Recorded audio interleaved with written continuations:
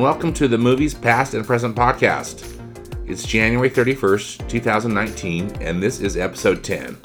I'm your host, Stanford Clark, and I'm podcasting from the Crossroads of the West in beautiful Salt Lake City, Utah.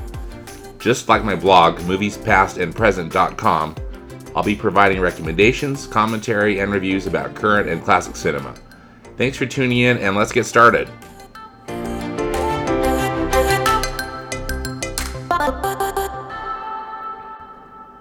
We've got one new film opening in movie theaters this week, and one repeat. First up, it's Gina Rodriguez in Miss Bala. Miss Bala is based on a 2011 Mexican film of the same name, and it follows the story of a woman who trains to take down a drug cartel after they kidnap her friend. Gina Rodriguez, according to the press release, finds the power she never knew she had when she is drawn into a dangerous world of cross-border crime. Surviving will require all of her cunning, inventiveness, and strength. This film also stars Ismael Cruz Cordova and Anthony Mackie. Frankly, this is all I know about the movie, so nothing much else to add.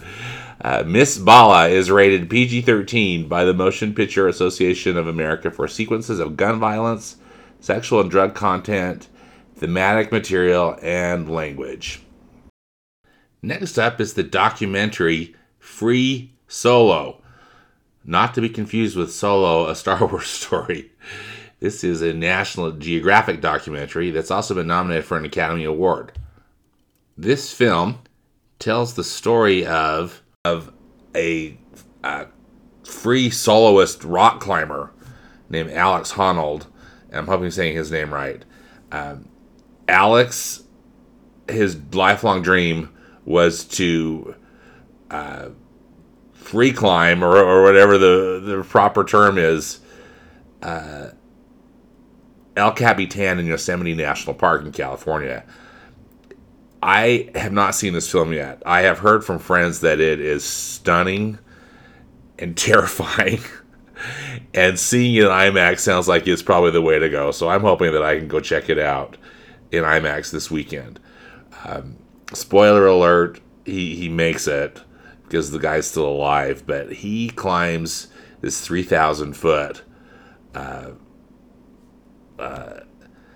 rock there in Yosemite. I don't know if you've ever seen El Capitan. I mean, it's gorgeous, but the whole concept of it is just absolutely terrifying. I understand that he made the climb in about 4 hours, where I think some people often take multiple days to try to do it.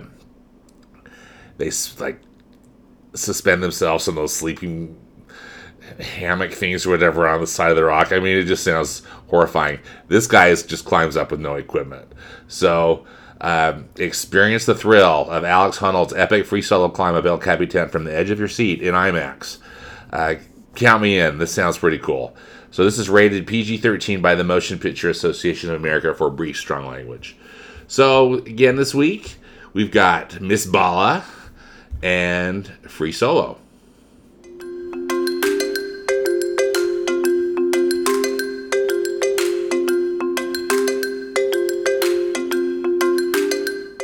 For reviews this week, there's just one film I want to talk to you about, which is Stan and Ollie.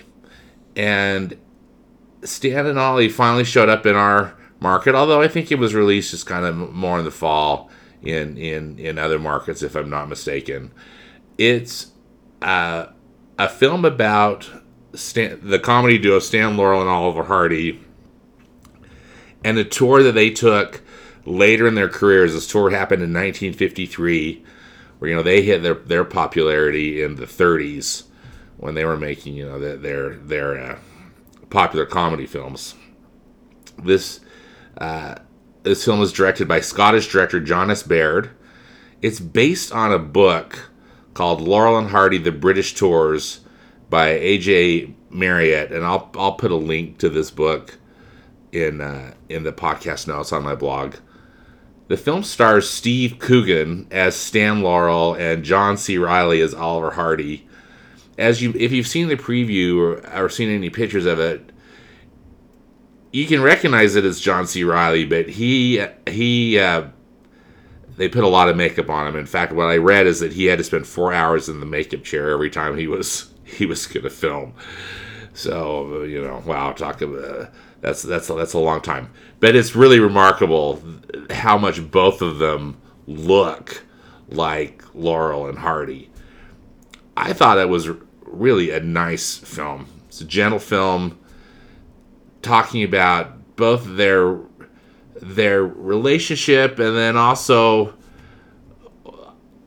a treatise on adult friendship and on aging. And so it's a comedy drama, but I never thought it got too heavy-handed.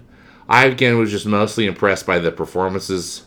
Both John C. Reilly and Steve Coogan, I think, ace the physicality of the roles.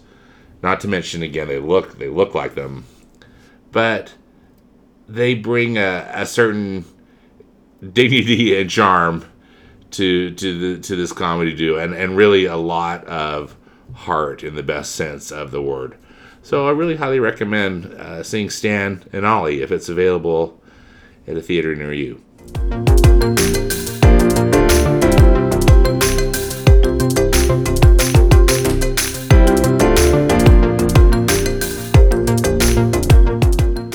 For Classic Cinema Corner this week, got a few things to talk about.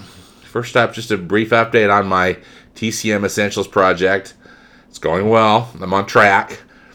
I'm not necessarily going in chronological order. I skipped a little bit ahead. This week I watched something a little lighter.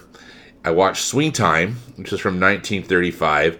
This is the one and only movie included in the list that stars Fred Astaire and Ginger Rogers, the famous dancing duo. It's the 6th film that Fred and Ginger made together. They made a total of 10 films. And it's got music by Jerome Kern and Dorothy Fields, and directed by George Stevens. I just love this movie. I've seen it before. I've seen it a few times, actually. And it never gets old. It's got a light comedic touch. The dancing in it is incredible, as are the songs. You'd recognize many of these songs, if not all of them. And it is such a fun movie. So, highly recommend Swing Time from 1935. Turner Classic Movies it was their first screening of 2019 in their Big Screen Classics series. You know how much I love these. It's basically once a month, TCM will show a classic film, or they'll sponsor a classic film on the big screen. And this month's entry, or the first entry for the year, was the classic The Wizard of Oz from 1939. What a delight it was to see this film on the big screen. I think I've seen it on the big screen one other time before, but mostly, I grew up with this film, watching it on TV. I think as many of you did too. It was on at holiday time, probably Thanksgiving or something, and we gathered the family around and watch it on TV. And I loved it. It, as a child, of course, I think we all can also relate. There's a lot of fun stuff in it and some pretty scary stuff. Those flying monkeys are terrifying. They were terrifying then, and they're terrifying now. I was so impressed. This print was lovely, and usually with these TCM Big Screen Classics, they've got a really pristine digital print that they'll show, and this was no exception. Soup to nuts, the sound and the picture were top notch, and just reminded of really what a technical marvel this picture is. The Technicolor scenes are amazing. The sets and all the scenery and the costumes, remarkable. Just looking at all the costumes they made in that Munchkin scene when Dorothy first arrives in Oz. Albeit they were small, they were elaborate, and the makeup that all the stars had to endure. The Cowardly Lion costume Ben Mankiewicz was telling us was like 100 pounds, and of course the set was incredibly hot because they had to light it so brightly, etc. Just the whole thing is just a marvel. It's the 80th anniversary of this film. It holds up so well, and I just found myself smiling the whole time, even with the flying monkeys.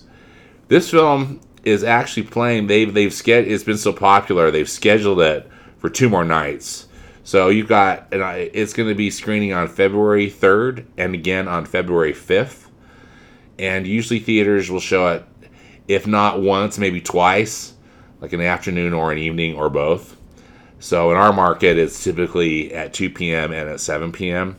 if they're doing both screenings, or some days they just choose to do one. So go to fathomevents.com. I'll have a link to it on the podcast notes on the blog.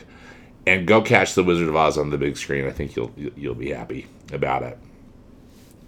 Some happy news, speaking of happy, in fact, all this classic cinema corner today is just happy.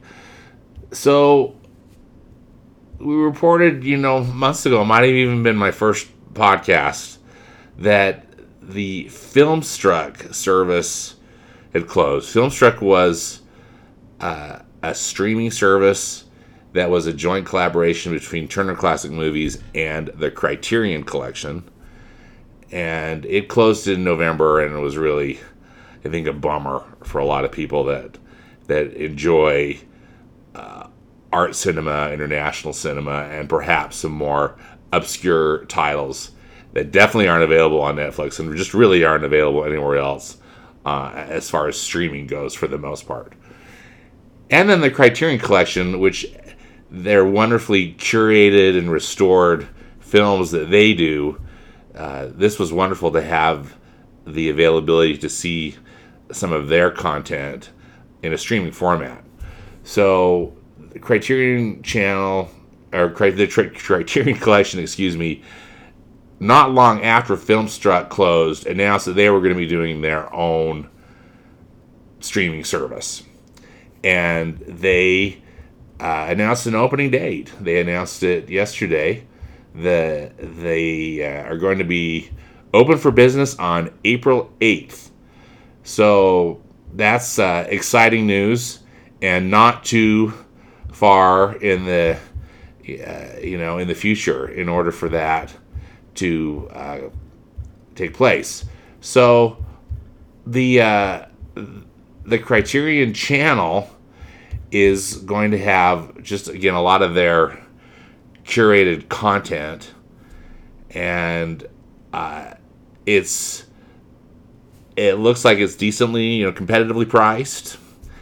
And if you sign up between now and April 8th when they launch, they're going to let you watch one movie a week. They're going to have this movie of the week series, and that should be fun. Right now, they're only letting people watch this movie of the week online.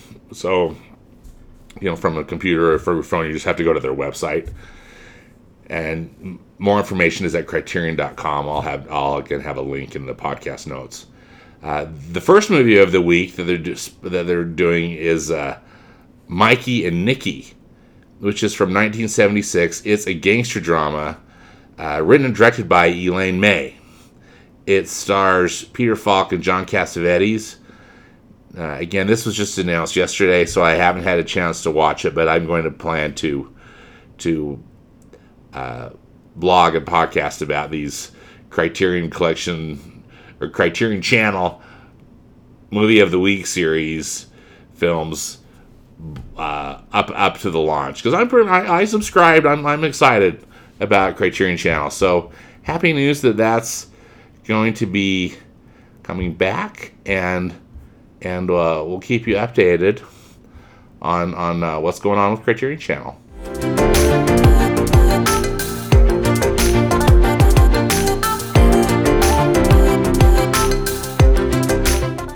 So for recommendations this week, I suggest if it's available in your market, go see The Wizard of Oz on the big screen, either on February 3rd or February 5th.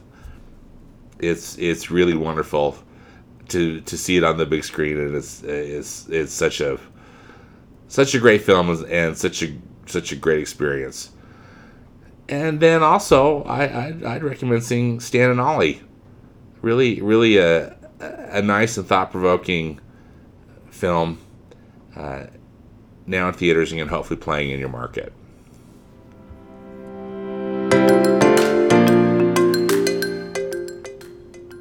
Well, that does it for this week's episode. Thanks again for listening. I hope you have a good week, and we'll see you at the movies.